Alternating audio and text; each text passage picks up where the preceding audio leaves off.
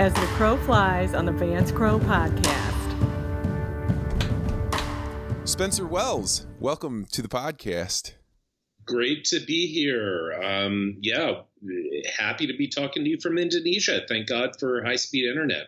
This is amazing. So I am speaking with a person that is a National Geographic explorer in residence, or was at one point in time, is a major figure in population genetics and has figured out how humans have spread across the world, and is also a present-day adventurer. You are right now in Indonesia, and I believe a volcano just exploded not far from where you're at. What's going on? What are you doing in Indonesia on April 11th, 2020 during the coronavirus?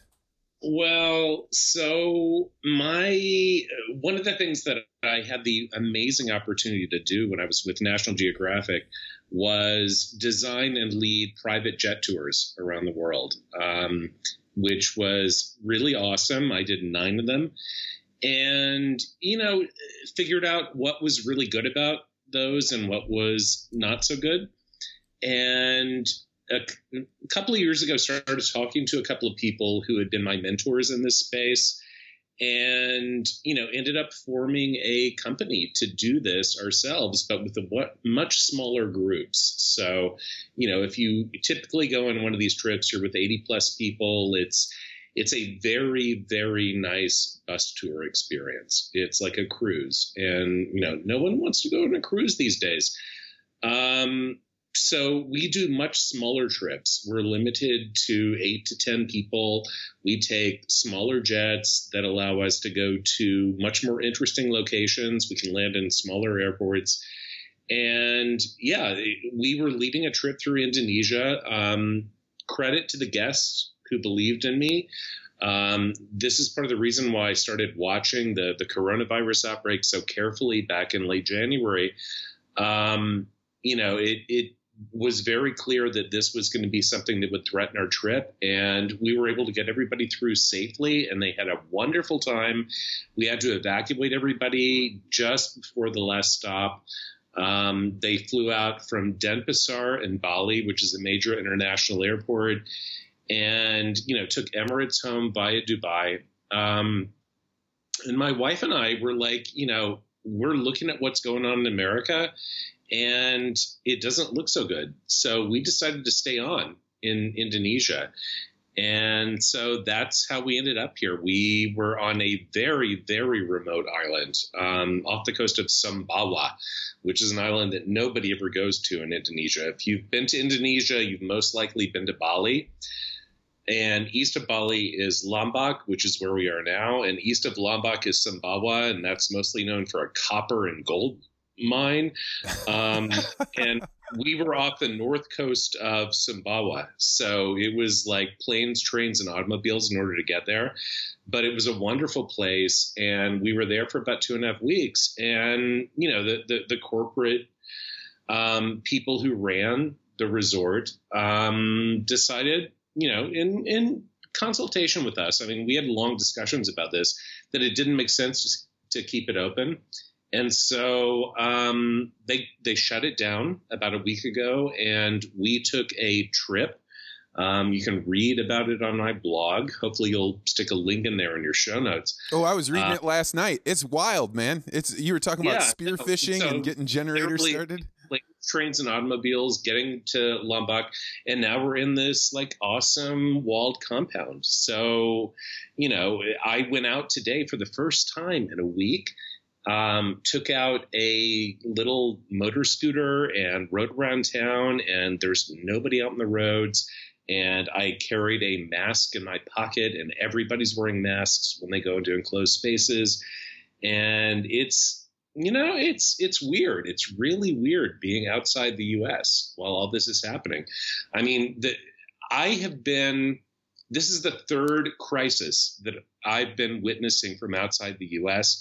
I was living in England in 2001 when 9/11 happened, and I was, traveling in the former Soviet Union when the financial crisis happened in 2008.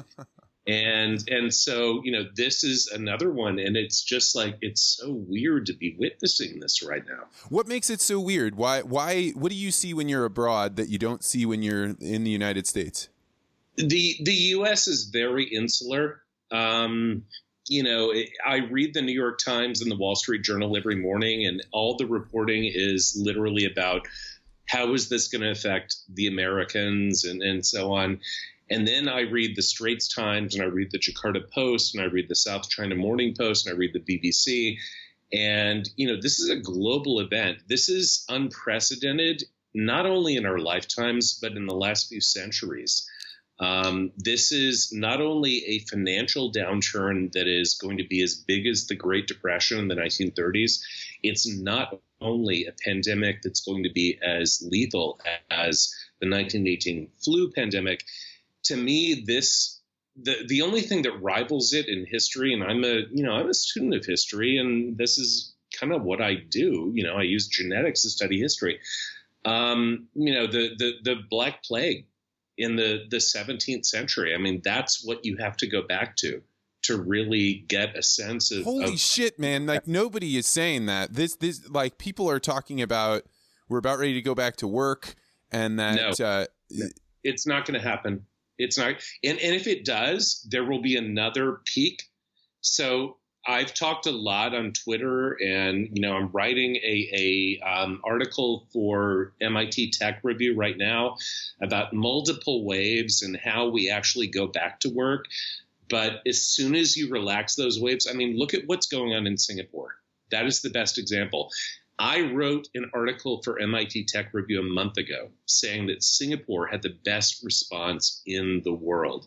It was on top of everything. And now Singapore is locking everything down because they relaxed everything and people are becoming infected. There are these community infections that are coming up. This is a really, really wily virus. And, we're not going to get back to normal anytime soon. So the reason that I started this podcast was because I observed. So you and I were speaking just before we started. I spent some time in Africa, and it's there where people are living at the base layer. They have so little margin for error, and they don't have police force, and they don't have weight. So I, on several occasions, saw what happens when a mob gets together and they decide we need justice or we need this problem to stop. And so my perception was, we now have the possibility for much stronger mobs to grow because you have this very narrow set of views that are being talked about on the news. And when you're doing social media, you think you have a wide swath of opinions, but really you just have the people that are connected one hop or maybe two hops away from your network. Yeah. To hear you talk about this, I can tell you that there is no one in the United States that I have heard saying that they're going to compare it to the Black Plague. Do you do this because you want people to take it more serious? Like, it's so stark to me that you would say that. Help me understand why you get to that conclusion. So I'm not doing this for any sort of like social media prominence or a desire to become famous as a prognosticator. I am literally like, if I'm wrong, and I, honest to God, hope I'm wrong, really, if I'm wrong, everybody's going to be safe. But if I'm right, like, a lot of people are going to die. And society is changing. I mean, my God, the unemployment rate in the U.S. in 3 weeks has gone to 15%. It's probably going to go to 30% by June. This is literally unprecedented. And so, we look at all these events that are happening around the world and as the virus emerges and it's clearly mimicking the seasonal flu. So we look at how flu outbreaks happen. They tend to happen in the Northern Hemisphere, in the Northern Hemisphere winter, between October and March. They tend to happen in the Southern Hemisphere on the opposite side of that. This looks very much like that. I think coronavirus is going to stick around for a long time. It's about 10 times as lethal as the average, seasonal flu, at least. And it depends very much on which demographic group you're in. So, if you have pre-existing conditions like pulmonary issues and heart disease, if you're obese, obesity is a major issue in America. And this is part of the reason why I think, African Americans in the U.S. have been hit so hard, is that obesity, particularly among women in African American communities, have, incredibly high rates of obesity, like 60%. It's going to kill a lot of people. This is not just the flu. And so, I'm looking at all of this, and it's like, it's really scary. It's really scary. And we can get into some of the issues about, I'm working on a piece right now about, genetic predispositions to outcomes. And I think there are, a lot of those because, if you look at healthy young people, so people under the age of 50, let's say, there are a lot of people who get the disease and they have no symptoms. And there are a lot of people who get the disease and they die very quickly. They crash. They go on respirators. And, the death rate for people who go on respirators is about 50%, according to the UK right now. And so there are a lot of genetic components that probably go into that. And, we're just unpacking this virus right now. It's very interesting to me as an evolutionary biologist and somebody who studied virology as an undergrad a long time ago. I was fascinated by virology because of the HIV epidemic that I lived through in the 80s, as a heterosexual straight man. Never caught it, thank God. But, this was very much top of mind in the 1980s for every Gen Xer. It's like, oh, my God, we came out of the sexual revolution in the 60s and the 70s. And, suddenly there's something that can kill you. So this is comparable. This is going to have a huge impact, in my opinion. I have daughters who are millennial age now, and, they're really, they're taking this pretty hard. Yeah, socially, it strikes me when you watch commercials right now, if you have the regular television on and you see a commercial, anything that is dated pre-March 10th, they have people gathering together, shaking hands, talking, being close, and it feels so disjointed. And that only took a few weeks to make that be completely culturally disdained. You brought up genetics, and there is a lot floating around right now of probably the most simple genetics, which are people saying, hey, I have A positive blood. That means it's going to be harder on me versus O positive or whatever. What do you give credence to how much we know about really basic stuff like that? We know nothing right now. I mean, listen, blood groups are the first human genetic polymorphism that we discovered. Carl Landsteiner in 1901 described the ABO blood groups. And we've known about these for obviously well over a century as a result. And, it's a really simple way of categorizing people into risk pools in the same way that the Greeks could have figured out that old people tend to die from this more than young people. So we've known about the simple stuff for 4,000 years, 3,000 years. To me, the intelligent approach to this is going to be figuring out the real genetic components. And so we know that the virus, for instance, has an interaction with the ACE2 protein that's expressed on the surface of cells in the lungs and the nasopharyngeal complex of the nose and the back of the throat. So ACE2 variation is probably going to play a role. But I think, HLA variation, the human leukocyte antigen, the most polymorphic part of the human genome. I mean, there are protein variants that date back millions of years in the HLA system. And this is a system that, this is what you match when you do a tissue transplant. So if somebody does a liver transplant, for instance, or a kidney transplant, you try to match these because your body doesn't want to recognize whatever the new organ is as being foreign. But these genes are really developed. They've evolved over billions of years, certainly hundreds of millions. Need to think about that, possibly billions, but hundreds of millions of years to fight off viruses, essentially. And so HLA is almost certainly going to be very important in this. I think some of the innate immunity responses, like the toll-like receptors, the TLRs, are also going to be really important. I mean, anybody who's studied human population genetics and immunology, and I've studied both, can tell you, like, these are the candidate genes that we need to be looking at right now. And I think there's going to be a strong correlation, especially with HLA types and responses to this infection, because, you know, the data that's coming out is that a lot of people are asymptomatic. You know, they possibly 10 times as many people as are being detected in these random screenings. And so you've got this huge pool of people out there who are infected with the virus and they can spread it, but they never show any symptoms. And they probably have genetic, components or attributes that allow them to, live with this thing in the way that the bats did, the natural hosts of this, as far as we know. I mean, we're assuming right now, based on the early research, that bats are where this came from. But, probably there are people out there who are able to spread this and show no symptoms, and they are going to serve as a reservoir moving forward. But some people, and we know that old people, people with pre-existing pulmonary conditions, heart disease, type 2 diabetes, all the easy stuff to figure out, they're particularly susceptible. But it's also the 27-year-old who runs triathlons, who crashes and burns in New York City.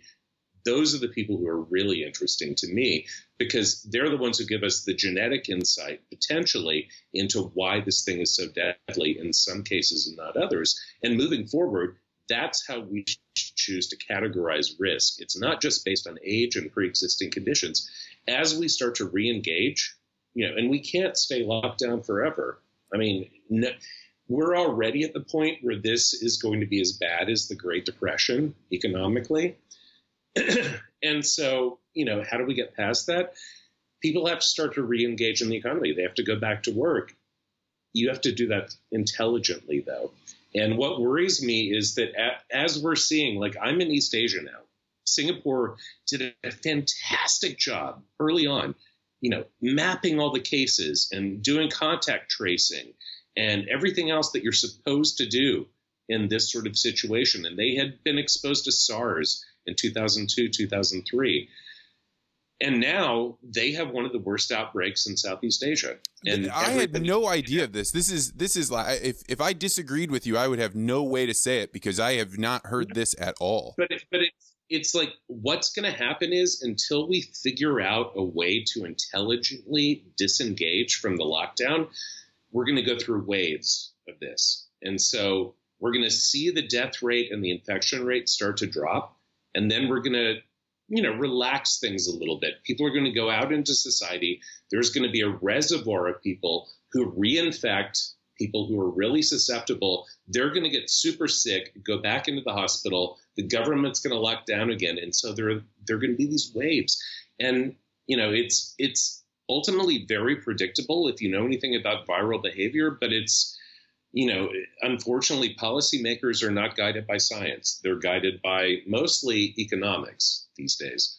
So while you study how genetics moves, I would say that I am a student of culture. That's I really want to know why people are doing what they're doing in this present moment.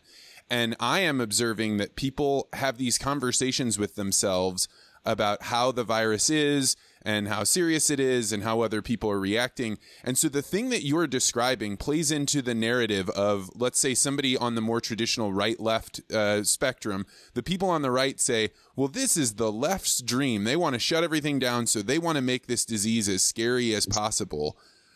I don't think that they're doing that on the right because they're foolhardy or dangerous. They're just doing it because for them, the economy and getting the way things set up, set up, that they want that good thing. How do you bridge that divide? Somebody with your amount of information about this, how do you describe, hey, I'm not just telling you that there are waves because you should be scared, but these are waves because this is what the evidence tells us? Well, so, I've made this comment several times on Twitter, on social media. You can't spend money when you're dead. We can always crawl our way back out of a financial crisis. We've done it before. We will do it again. This will not be the last time that the world goes into a capitalist financial crisis. But if you die, like, there's no way of coming back from that. And so, a person that, I follow on social media and who I admire, a very good writer, a guy named Jeffrey Miller, commented early on in all of this, the people who overreacted to crises like this in the past, we call survivors, and the people who didn't overreact died. And so, given the choice, do you want to live or do you want to die? I'd rather crawl out from a deeper financial crisis than, bury more bodies, honestly. Yeah, Eric Weinstein was talking about how this is so deeply enmeshed in the Jewish tradition, right? Where they tell the story of Passover about the people that didn't wait for their bread to be leavened, and instead they had flatbread, they ate it, and they moved on. And he was like, matzah. We all love matzah. Did you do a Seder? I'm not Jewish. This is all. This is not. This is like me trying to dabble in a culture I don't know. I'm an Episcopalian. I mean, dude, look at my hair. But anyway, no, I mean, absolutely. It's like, this is biblical. There's a massive locust outbreak in East Africa and the Middle East right now. Horrifying. The biggest one in generations. There are 3 volcanoes erupting nearby where I am in Indonesia right now. The world is just like saying no.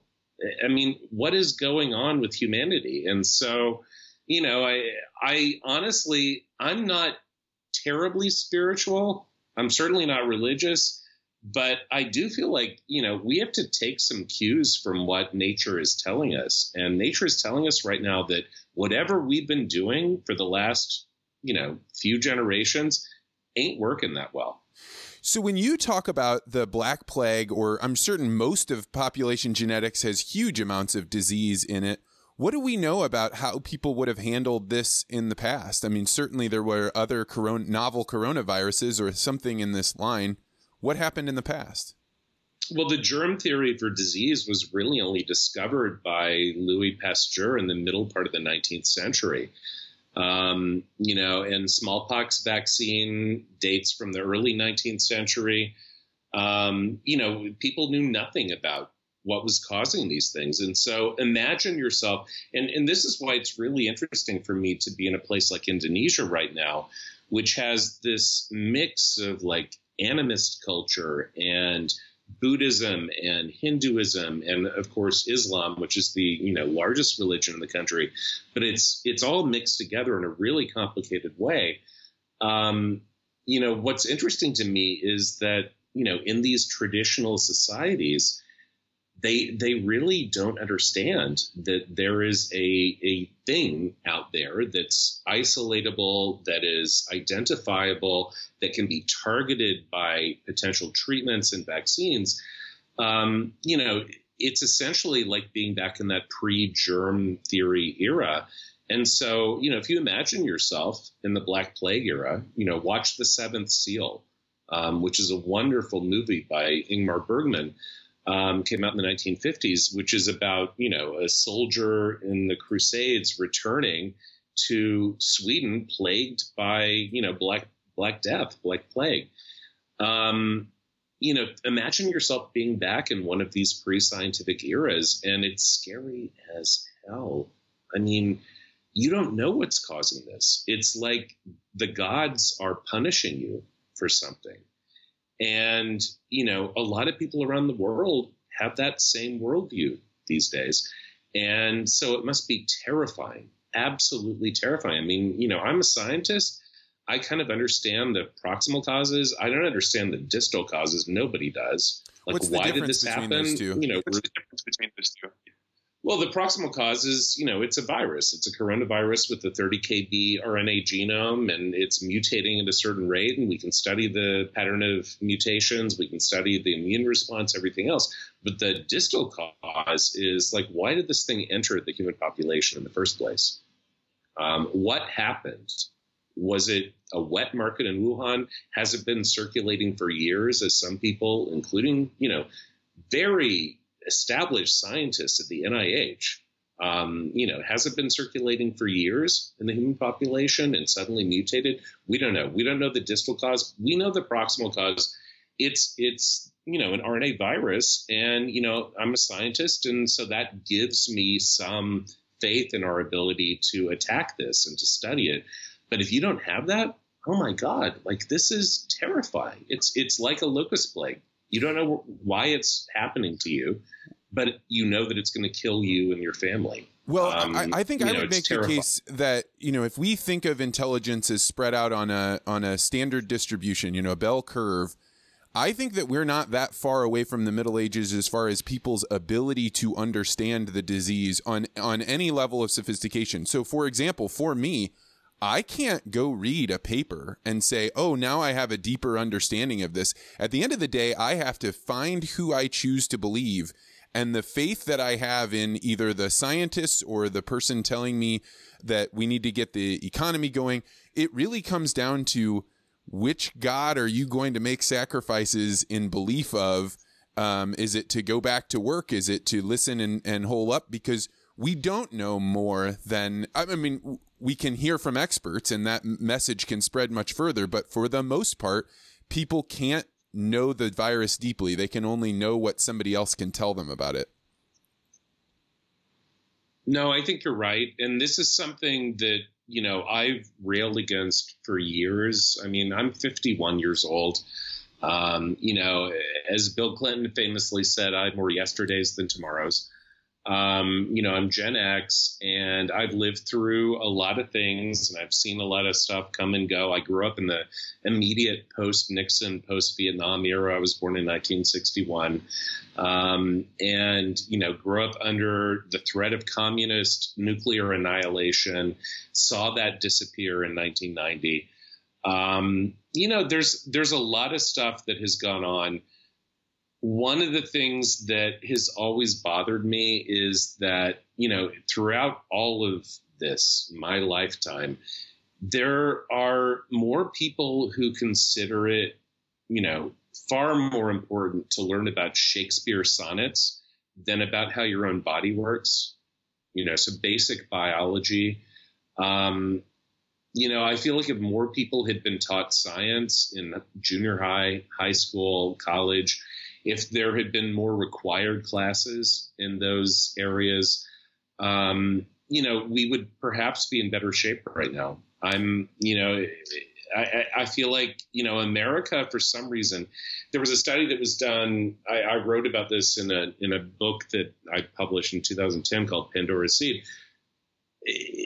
America is unique among the OECD countries, so the rich countries in the world, in terms of this bizarre anti-correlation between religion and acceptance of things like evolution, which is about, being schooled about biology, basically.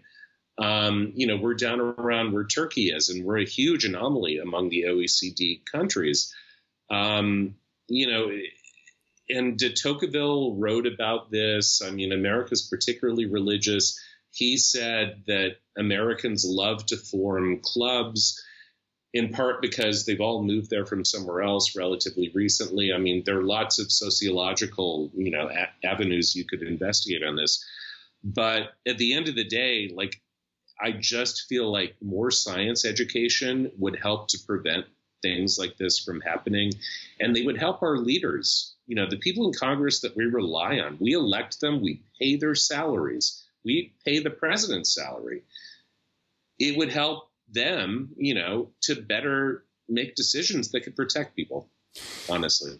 I'm very disappointed in the way the U.S. government has reacted to this. I was talking with Yosha Bach, and I'm trying to think where I heard this, but it was basically, he was making the case. He's an artificial intelligence researcher, used to work at MIT, and he was basically saying, we had a selection pressure for presidential candidates that was in a postmodernist era where things are much more about theater of getting things done because we didn't face an existential threat. And existential threats isolate what should you be paying attention to. If you have very few concerns, very few worries, now stuttering Shakespeare's sonnets make total sense. Whereas when you are facing down a war, now all of a sudden parents look at their kids and they say, you're not studying Shakespeare, you're getting your ass in there and you're figuring out how to grow crops, or you're figuring out how to solve diseases. Absolutely. I mean, there's a reason they call it the greatest generation. They lived through the Depression. They went off and they fought off fascism in Europe and in East Asia. And they came back and they built the greatest economy in the history of the world. That is what I love about America. And something has happened to our country in the last, basically the whole time I've been growing up. I mean, I've been lucky enough to deal with the largesse of that. The 80s and the 90s were an amazing time to be alive. To be a young kid, we didn't have to worry about anything. Everybody could pursue whatever they wanted to do. We didn't have to worry about being drafted and going up to Vietnam. We didn't have to worry about, threats from the Nazis. We could literally do whatever we wanted. And in many cases, that created an existential angst about people. I know for me, it was like, I can be whatever I want to be. So now I don't know what I'm going to do. Like now, there's so many options. And that is such a rarity. You have different paths, just like fingers on your hand. And if you take this one, you can't take that one. So you don't take any of them. And you're right. It becomes an existential angst. One of the things that I've observed, so I've been in the biotech, agricultural crops are very important. You've got to use this technology because it allows us to do things like use less pesticides. And I got into a class of scientists that understand deeply how the genetics works and how you can test these things.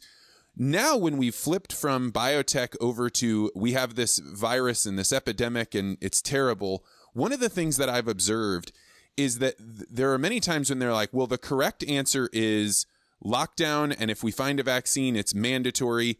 And I've been trying to make the case that you don't just get to decide what the masses do. You have to convince them through some sort of theater, whether it's play acting, whether it's books, through its songs, through pop culture. I don't know, but you have to get people to agree that the way that you seek is correct is the way that you're going to do it, because you cannot force billions of people to do something they don't understand. I think you are one of the great science communicators of all time. What do you see? Who do you see doing a good job of explaining how things should go, and what lessons should scientists be learning from them? Well, listen, people like Carl Zimmer on the New York Times, follow him on Twitter. He's very good. Ed Yong is doing a great job of explaining the science. But in terms of that interface between science and culture, there aren't that many people who are making the crossover. I think a lot of people are very afraid right now because there's so many unknowns about the science, and we're in uncharted territory in terms of the social impacts. I agree with you. We cannot shut down society forever. The world cannot stop working. We're already going into something as big as the Great Depression. That is a foregone conclusion. 100% certainty. Unemployment by July in the United States will be over 30%. I guarantee that. And so we haven't encountered anything like that, in our lifetimes. There's no social, memory of this. What do you do when that happens? The WPA, FDR, do we start hiring artists and, builders and, engineers to build the Golden Gate Bridge, which came out of that whole era? We don't know. I mean, that's something that we've got to figure out moving forward. I think that scientists who understand the interplay between something like this, an event like this, the scientific and medical aspects, and how it has an impact on culture are really important right now, and there aren't that many of them. I want the world to go back to work. Listen, I'm an entrepreneur. I've started multiple businesses, tech startups. I own a nightclub in Austin, Texas. I own a travel business. I mean, the latter two are shut down for the foreseeable future. So my income has taken a huge hit. Like, I've got skin in the game here. This is not just an academic exercise for me. We need to get the world back to work, but we have to do it intelligently. And so, again, I'm working on a piece that hopefully will help us figure out how to assign risk pools. So there are some people who have very low risk, largely based on age, health, and genetics, who can go back to work, and, there shouldn't be any issue. I mean, my daughter chose to stay in New York during all of this. She was doing an internship at NBC at the Today Show. She could have gone back to Europe and, sat this out with her sister and my ex-wife in Geneva, Switzerland.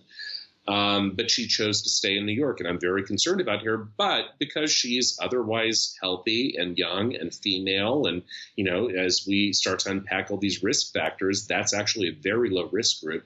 I'm not that worried about her in terms of health. But there are people, if you're over 60, if you're obese, if you're African American, if you have type 2 diabetes, you have every reason to be very concerned, because there's probably like a 30-40% chance if you catch this thing, you're going to end up on a respirator, and half the people who end up on respirators die. They die. And so, this is a very serious disease, but we can start to sort people into risk pools and decide, when we need to re-engage with the economy. Some risk pools are safe to kind of go out and about and get back to work and keep the economy going, which is so important for everybody. And some, like, you can't do that. Like, we have to figure out, is there a vaccine solution? Is there something else? Do we need to keep you sequestered somewhere, safe from this virus? I mean, that's a whole different issue. And that's what the medical community is working on, in addition to treating the acute cases. But it's like, okay, so how do we come up with a long-term medical solution to this? But the short term is you just don't go out. Like, you stay locked down at home. But there are other people who can go out, and they're not going to be affected. And if they catch it, they don't have any symptoms. I mean, I've had friends who've caught this, and they have, minimal symptoms. So there's just this huge heterogeneity in what happens if you catch the virus. And we need to understand that better. And I think genetics, that's the key. Understanding more about the genetics of how otherwise healthy people react to the viral infection. And I mean, that really, truly is the value of diversity. We've been talking about the value of diversity for the last 5-10 years in this weird postmodernist way about, who should be hired and who should get a chance on the stage. And now all of a sudden we're seeing you want genetic diversity because that is how you solve one key, getting into everybody's locks and killing everybody. You want that diversity because you need as much genetic spread as you can have. I remember watching a Nat Geo video that you were doing about the benefit of all this diversity. Changing the subject a little bit, one of the big parts of population genetics is migration, right? It's people got up from where they were and they moved for whatever reason. Maybe it was the famine or war or whatever it was. Do you believe that in a modern age, this type of disease will cause mass migration such that 100 or 1,000 years from now, people will be able to track it back to this? That's an interesting question. I don't know. I haven't thought about it in that way. I mean, in terms of like immediate causes, what I'm most concerned about is the refugees in Syria who are waiting at the border of Turkey to get out, get away from ISIS. And, those people are essentially living in abject poverty with very poor health conditions, no access to modern healthcare, no access. I mean, describe abject poverty to people that haven't seen it before. Abject poverty is $1 a day. Imagine living on $1 a day anywhere in the world. I'm in Indonesia. It's cheap. $1 a day wouldn't buy you a bowl of rice. Abject poverty is something no one in America has ever experienced. Abject poverty means that your children are starving the whole time they're growing up. You are much more likely as a mother to die in childbirth, and your children are much more likely to die during childbirth. Abject poverty means that you have a life expectancy in the 40s to possibly around age 50. Abject poverty is scary as hell. That's what people in Syria are living with right now. And, to the extent that they can get across the border and that they're afraid and aware of the threat that this virus is creating, I think that it will cause migrations. It's not as big an instigator of migration as other things. People have always moved for the same basic human reasons. I mean, lack of opportunity at home and the desire to create better opportunities elsewhere. And in the Paleolithic era, which is, 50,000 years ago, 40,000 years ago, the great migrations around the world, that was food and water. Now it's economic opportunities. You don't want to live on $1 a day. You don't want to do that anywhere in the world. There is no place where that is a living wage. And so, that's the reason people keep coming to America, why the American dream still holds true. That's the reason why people migrate to cities out of villages, because, they're willing to give up comfort in order to make a little bit more money and support their families and hopefully keep them healthy. This is going to be a big hit to the world's big economies, the U.S., China, Europe, some of the countries in South America and the Middle East. But where it really scares me is the death, destruction, and absolutely potentially apocalyptic nature of how it's going to play out in places like India and Africa, and in parts of Southeast Asia. I mean, I'm in Indonesia right now. That's the fourth most populous country in the world. It's got 270 million people. It's the fourth after the U.S. So China, India, U.S., Indonesia. Most people don't even realize that Indonesia has that many people. It's the most populous Muslim nation in the world. But, it's a poor place. And there are a lot of people living on $1 a day here. And, if this thing takes hold in a place like Indonesia or India or sub-Saharan Africa, it is going to be death that we haven't seen on a scale like this since the Black Plague, honestly. And it makes me very sad as somebody who's done so much of his work as a scientist in all of these parts of the world. I saw those videos of Ecuador where people were dying in the barrios and there's no ambulance coming to pick those people up. So they drag the body away from their house and put it in front of somebody else's house. And you see, these aren't bad people. They don't have options, and they don't. And I am also concerned about the disease spreading into these highly populated, very poor places. The slums of Kibera, which was where kind of near where I lived in Kenya. I can't even imagine what they would do if a sickness rolled through there. It'll be. And do you think that is a certainty? Will it absolutely get there, or is there a way to stave it off? I mean, there are two big conundrums, I think. And I've gone through this on a podcast that we did recently for, The Insight, which is the podcast I do with Razib Khan.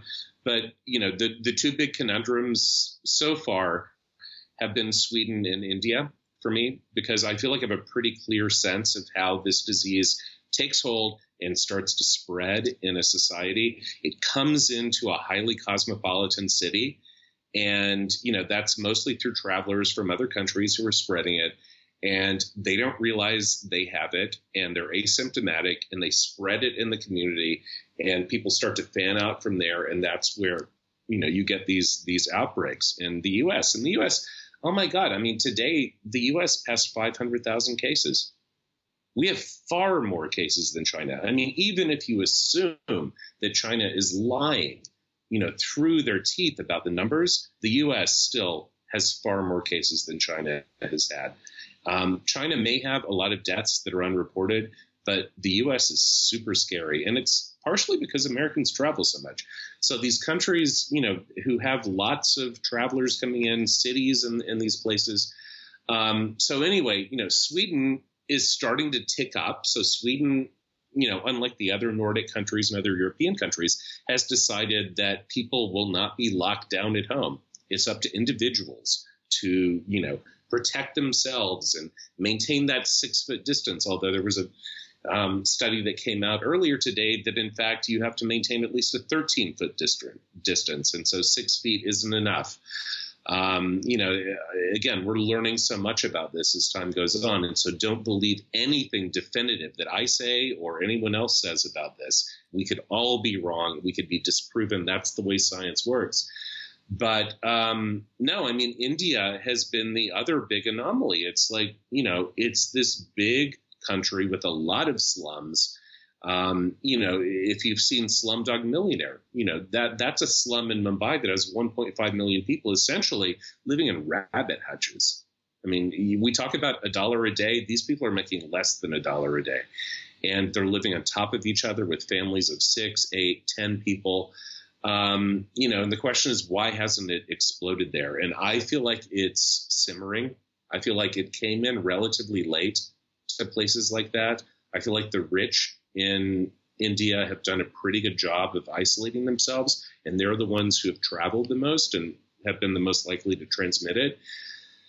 But it has taken hold in some of these slum areas, and it's simmering at the moment. It's like a cobra, and it's going to strike at some point. The question is whether the climate will influence that. And, climate is complicated because there are some issues with temperature and relative humidity that a lot of scientists are talking about.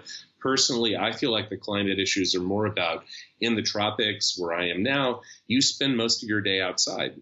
And, if you're in a room with somebody who has this virus, you're 18 times more likely to catch it inside than if you're standing at the same distance outside. That's data that came out of China about a week ago. And so living outside with air circulating is a good thing right now. Like, be as paleo as you can. That example there is something that was never explained even to me about why do colds spread in the winter. Well, it's because you're spending more time in the same circulated air as other people, or in large part because of that. It just never dawned on me before. Think about going to, a tightly packed cubicle office space, and you are breathing, if I can be blunt, other people's coughs, sneezes, burps, farts. You're literally breathing everything that comes out of their bodies. And if this virus can transmit over 13 feet, you're breathing everything that the person in the cubicle next to you is spewing out. Of course you're going to get sick. I mean, I've never been sicker than I was, the first year I spent in graduate school up in Cambridge, Massachusetts, and I took the MBTA, the T every day, the subway, and grabbed onto those hand railings and didn't wash my hands as much as I should have, and I caught a cold literally every single month.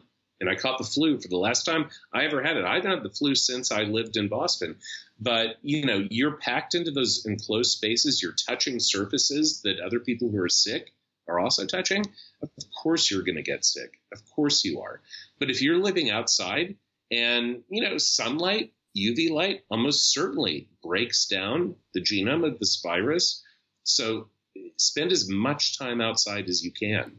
That's the safest place to be right now. So a person that I keep seeing retweet your things, which I think is fascinating, is Nassim Taleb, who talks all about risk and probabilities and when to panic. Black swan. Yeah. So he declares that this was not a black swan event. Do you agree with that? No. It was not a black swan event. I mean, listen, I got interested in this. I have a PhD in human population genetics. I'm an evolutionary biologist, but I took a lot of virology classes. I worked in the virology labs as an undergraduate at MD Anderson. I've been paying attention to this whole field for a long time. I read Laurie Garrett's book, The Coming Plague, which is kind of the Bible of emerging diseases, that came out in 1994. Read it cover to cover as soon as it was released. New York Times bestseller.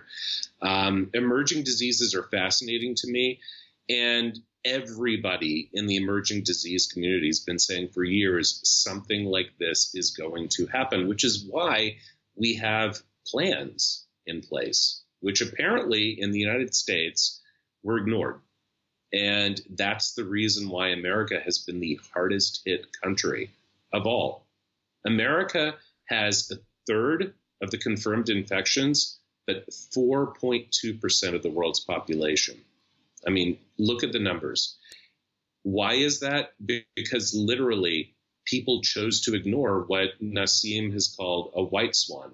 You know, we knew the black swan was coming, and therefore it's a white swan. Some people might call it a gray swan. You know, somewhere in between, like we knew it was coming, but it was uncertain when. But honestly, anybody in the emerging disease community who studies zoonoses like this, anybody who looked at what was going on with SARS in 2002, 2003, MERS in 2012 in the Middle East. My wife has had MERS. We were in Abu Dhabi last year. I was teaching a course at NYU Abu Dhabi. We went to a resort down near the Saudi border. She was snuggling up to some camels the night before we left. She had the flu and pneumonia and low oxygen level. No. But this is serious. MERS is about 30% fatal. And we went into the emergency room at a very nice, you know, quite frankly, upper middle class, you know, Austin hospital. We live in Austin, Texas. And I said to them, you know, you should test for MERS. And they said, what's MERS? And I said, you've got to be freaking kidding. Are you, like, literally, I will give you the link to the CDC website. You should be taping up this room with plastic right now because it is a very deadly virus. Anyway, you know, yes, I think Nassim is right. You know, this is something we should have known about, but we chose to ignore. And so that's not a black swan. That's an idiotic white swan. Well, Nassim Taleb has this line, and I'll probably get it wrong, where he talks about bureaucracy is a system under which people are conveniently distanced from their own decisions. And I think that we, in many ways, we live in a democracy, but really we live in a bureaucracy where we're just filled with bureaucrats over bureaucrats, you know, meetings and groups. And so to me, this situation of why weren't we prepared seemed inevitable. Now people are locked in their houses, or the people that don't have to be out working are. If you are going to try and take fate into your own hands, learn as much as you can, be as best prepared as you can to handle what Spencer Wells, population geneticist, is referring to as the potential black plague. What should people be doing with their time right now so that they can take control of their own responsibility? You need to stay inside. I mean, listen, if you are locked inside of a structure and you have no contact with the outside world, or, you know, if there is contact, very protected contact where you wear a mask. Masks are important. That's part of the reason Asia has done better in this pandemic than any other region, because they wear masks there. Wash your hands too often. Like Howard Hughes, no, it'd be worse than Howard Hughes. Like, wash your hands more than he would. You know, just be super paranoid about this. Stay locked inside a structure with, you know, the members of your family or your immediate circle, whatever that is, who you know are not infected. You'll be fine. Literally. Like, this is not magic. It's not like, you know, some asteroid's going to come down and hit you and suddenly infect you. You know, we know how to flatten the curve, and it's happening everywhere else in the world except America right now. I mean, I posted something this morning on Twitter, you know, showing that the U.S. is still in exponential growth, and literally every other country with reliable data is starting to flatten it. You know, I'm really worried about the States. And this is part of the reason we stayed in Indonesia. Is I made this call about 3 weeks ago where I was like, I don't really think they're taking this seriously enough. Like, I went through LAX on February 27th, flying to Singapore, and there were people trying to grab my passport who were coughing into their hands before they reached out for it. And then other people who were like wiping their noses while TSA agents while they were going through my bags. And I was like, I'm not going to go back through that. You know, that is literally a petri dish. And so many of them will get sick and die. And so many of the people who go through that will get sick and die. So, you know, we made this decision to stay in Indonesia. And, you know, I just hope that, you know, the U.S. starts to take this seriously. I mean, this weird kind of fight, which shouldn't really be a fight, because again, you can't spend money when you're dead. This fight between like, let's get the economy restarted versus, we have to save lives. If you don't save lives, there is no economy. I think, Spencer, I think the fear that people that I can say, so I'm fairly well connected with people in the rural environment, and their fear is that they're going to do fine, by the way. It's the people in the cities who I'm most concerned about, because if you have your own farm, like suddenly it's like being back in the Middle Ages. It's like the Black Plague era. If you have the ability to grow your own food, you're rich. It's like the revolution of the peasants in a way, and so city dwellers, places like New York, if there's a problem in the food supply chain, they're screwed. But if you live in a place like Iowa, and you can grow corn and you can grow tomatoes and raise your own pigs and chickens, like you'll be fine forever. It's a really interesting reset to me.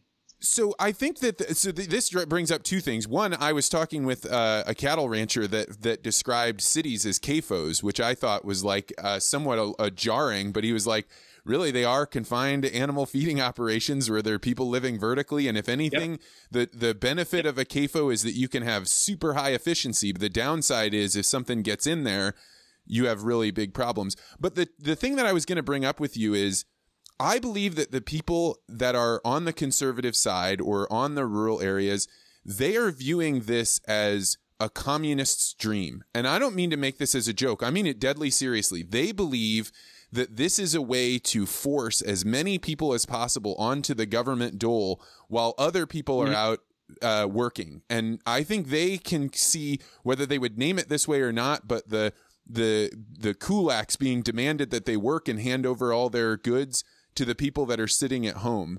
And so I say this as like, you have to be able to address their fears with more than just, hey, you'll die. Absolutely. It has to be something like, those same fears.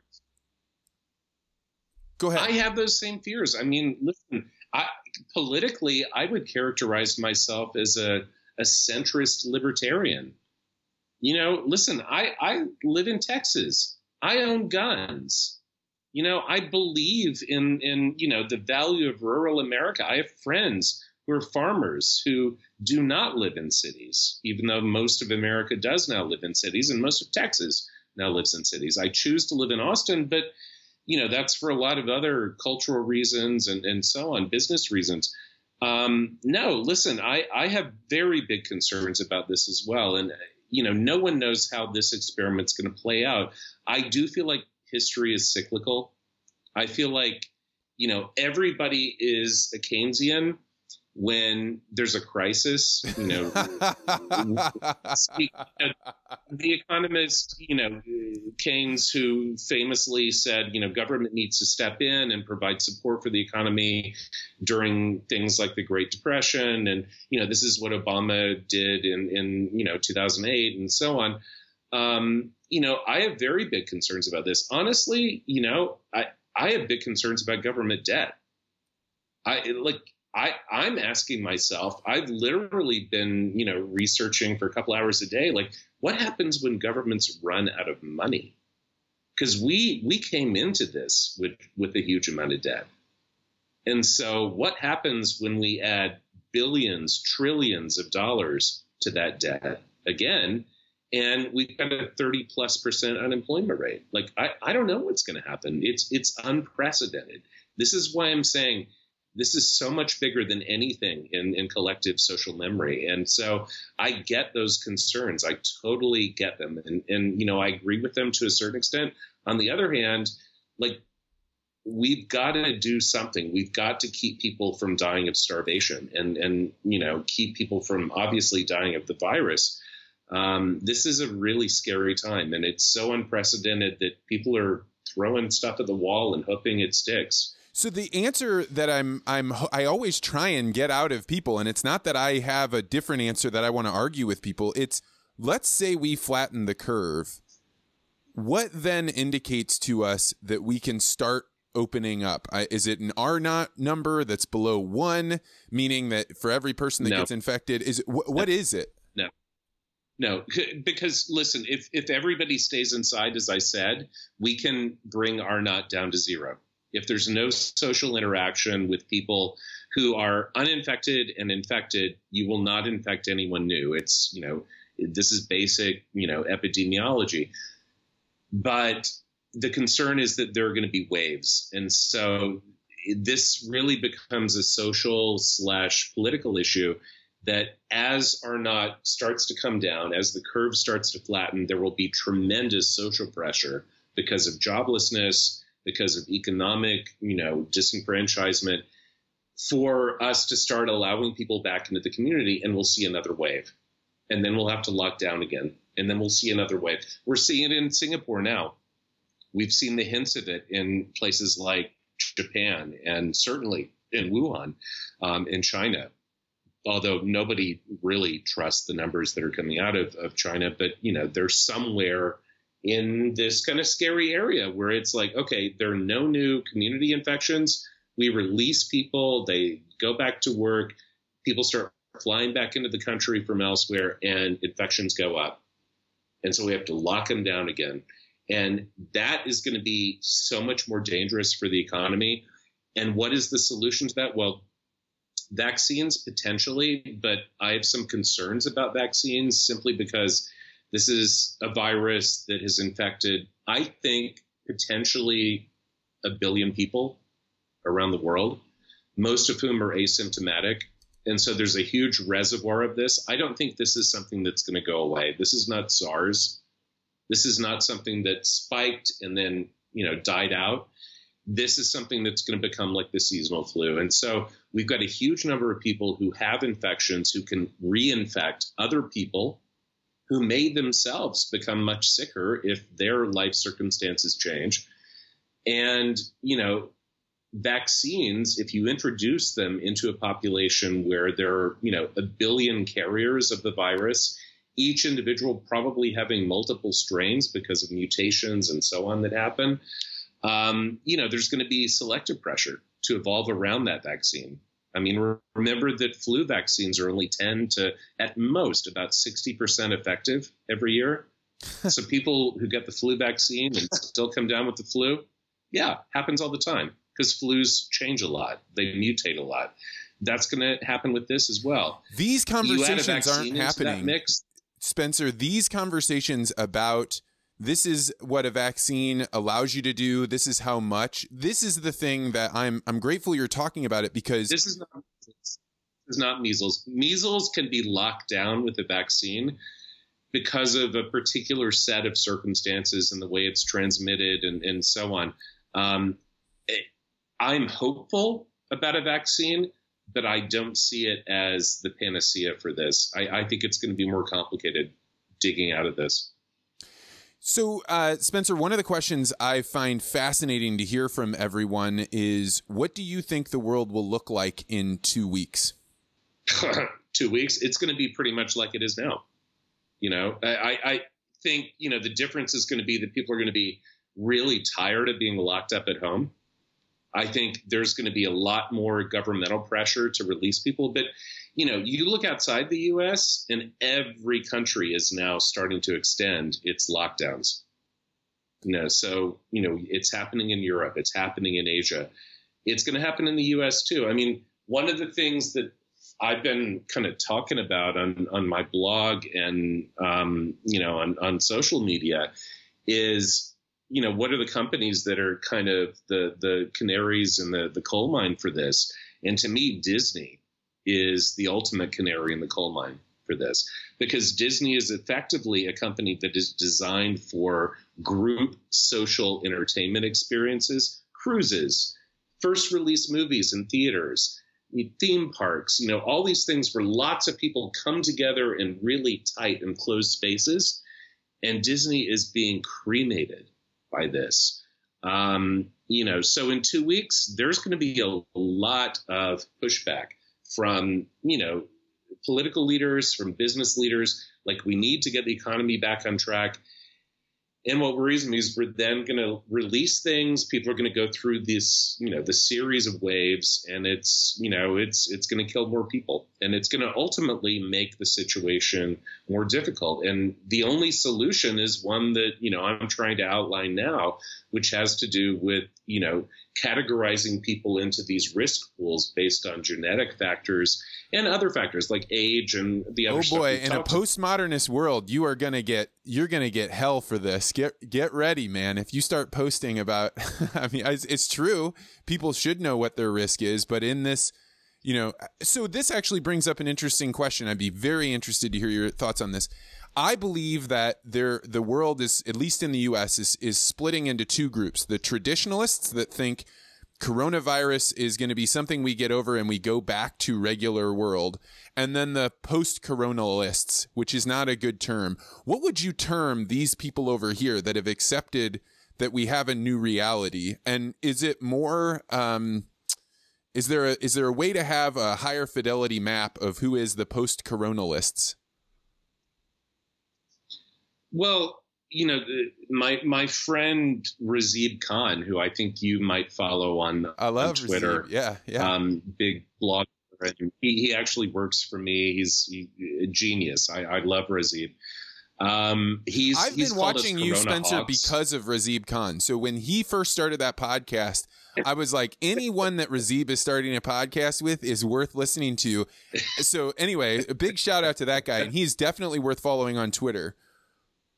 No, Razib is awesome, but he's called those of us who are seeing this through a glass darkly, so to speak. Corona, hawks, or Corona negatives. I think the world inevitably is going to change. I think it's changed already. I mean, listen, dude, Tony Fauci, who is, despite whoever Trump has, appointed to head up this or that commission, Tony Fauci is the de facto head of the U.S. response. He said, I don't think we should ever shake hands again. Like, that's not the world I grew up in. And that's happened in 3 weeks. So I think the world's going to be a very different place. For me, the question is, can we learn from this experience? In the same way, I alluded to earlier, where the Black Death killed off half of the European population. And, at a time when they were pre-capitalist, pre-industrialist, land was wealth. Suddenly that meant that, peasants could charge more for their labor, and everybody became richer. And that led to, the Renaissance. I don't think we're going to see nearly the level of death. I think, we're talking about a 1% mortality rate for this. But coming out of this, can we find a way to create a new Renaissance and, make society more human?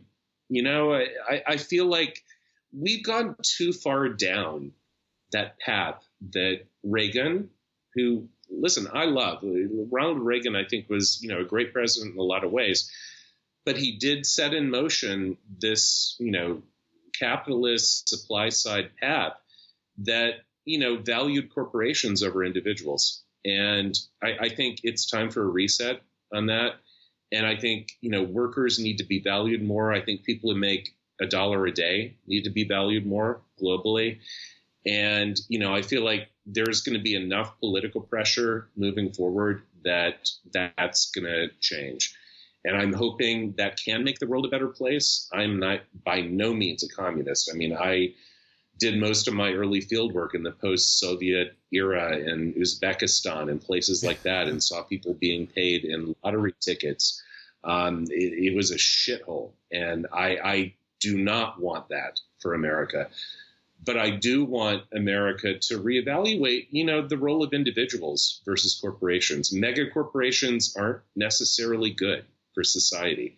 The fact that Apple is considering acquiring Disney because of its downturn right now, and that it has the cash in its back pocket to do that, that you should ask yourself, like, $1 trillion corporations, Saudi Aramco, okay, yeah, we get that. Like, you're sitting in the biggest bubble of easily obtainable petroleum in the world. But, a company that makes phones, or a company that sells data like Google, like, should those be trillion-dollar corporations at the expense of, the average worker who, 30% of whom will be out of work by this summer?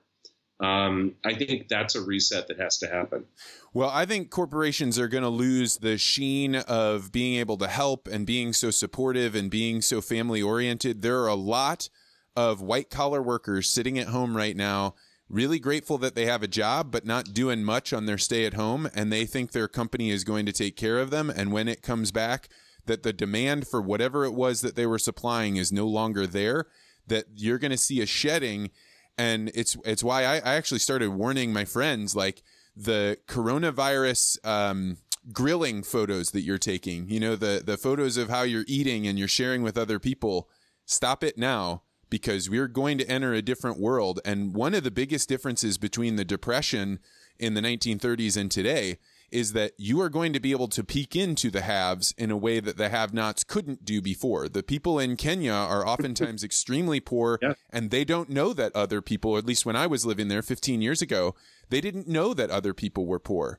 But now they can see it, and that's going to create a whole different level of stratification in society that becomes unstable in a world where the American dream is apparent. Well, and this is, one of these unanticipated consequences that worries me.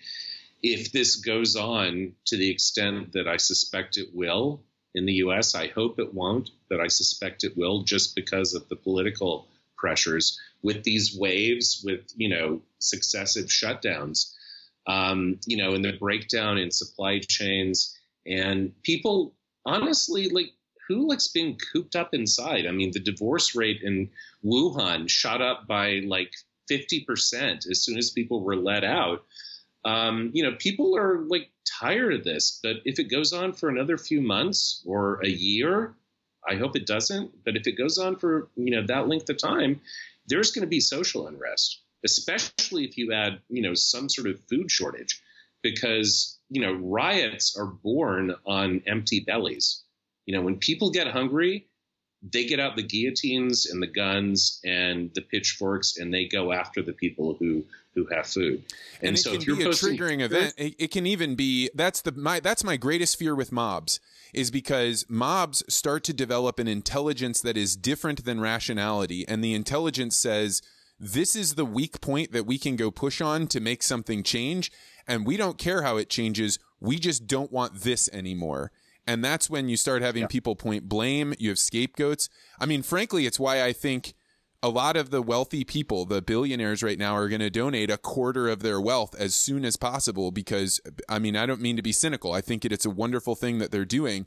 But you want to pay in and be as big and philanthropic as you can, as early as you can, because the price is as low as possible right now. Yeah, no, listen, I think that's certainly true. But remember that the truly wealthy have a plan B. I mean, Peter Thiel has citizenship in New Zealand and an estate there and a private jet to fly him over. So, if it comes down to it, the truly wealthy are going to be fine. They'll be on their yachts. They'll be on their private jets. They'll be locked down in safe rooms. It's the average person. That's what worries me. I mean, I just feel like so much of the last 10 years, certainly, and really, since the beginning of the internet era, with the creation of this entirely new, revolutionary, massively well-funded industry that we've witnessed, that I've been a part of. I mean, I was at Stanford in the 90s, and I saw Yahoo go public, and I remember Larry and Sergey as, two grad students in the computer science department developing an algorithm for searching the internet. And I was like, how is that ever going to make money? Well, yeah, it's $1 trillion corporation. No, I mean, this whole era, it's been this massive accumulation of wealth by a relatively small number of people. That's kind of unprecedented in human history. And, we don't have time, to get into universal basic income and job replacement by robots and, AI and all that stuff. But, this is really unprecedented in human history. And it's brought a lot of good to the world, but it's also brought a lot of, disruptive change that's very scary. Well, Spencer, I am so glad that you were here today. If people wanted to follow your wild blog posting and your Twitter, can you let them know where they can find that?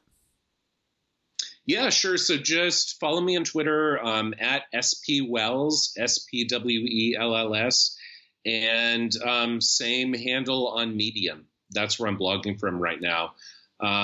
So yeah, love to engage with you. I try to get back to people with DMs and questions and comments and everything else. So yeah, it was great talking to you, man. Man, this was an honor. I really appreciate it. Stay safe in Indonesia, and we'll check back in a couple weeks, I think, and find out how things fared in your volcano-laden area. You too. All right. Thanks.